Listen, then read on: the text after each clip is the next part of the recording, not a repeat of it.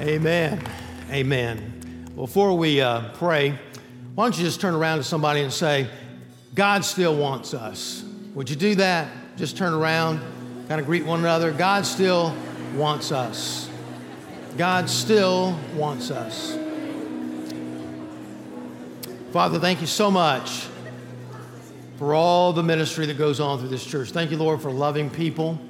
Thank you, Lord, that for so many ministries in our church. Some of the things you see right up here on stage with this great band and the choir at the first hour, the orchestra at the first service, but also, God, the people that work behind the scenes. Thank you, Lord, for the Joy Ministry that we can minister in that way and probably have just one of the greatest ministries around through worshiping or ministering to those who have special needs. Thank you, Lord, for English as a second language classes that we have and reaching so many people there for Christ. God, we can just go on and on. We have so many great things going on because you are with us and that you still not only want us, but you want to work through us.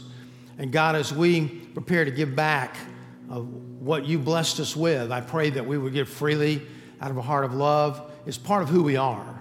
We give our time, we give our energy, and also we give in the offering plate as well, because we know there's certain places we can't go, there's certain things we can't do, but it all works together for your kingdom. We're partners with those that we give to.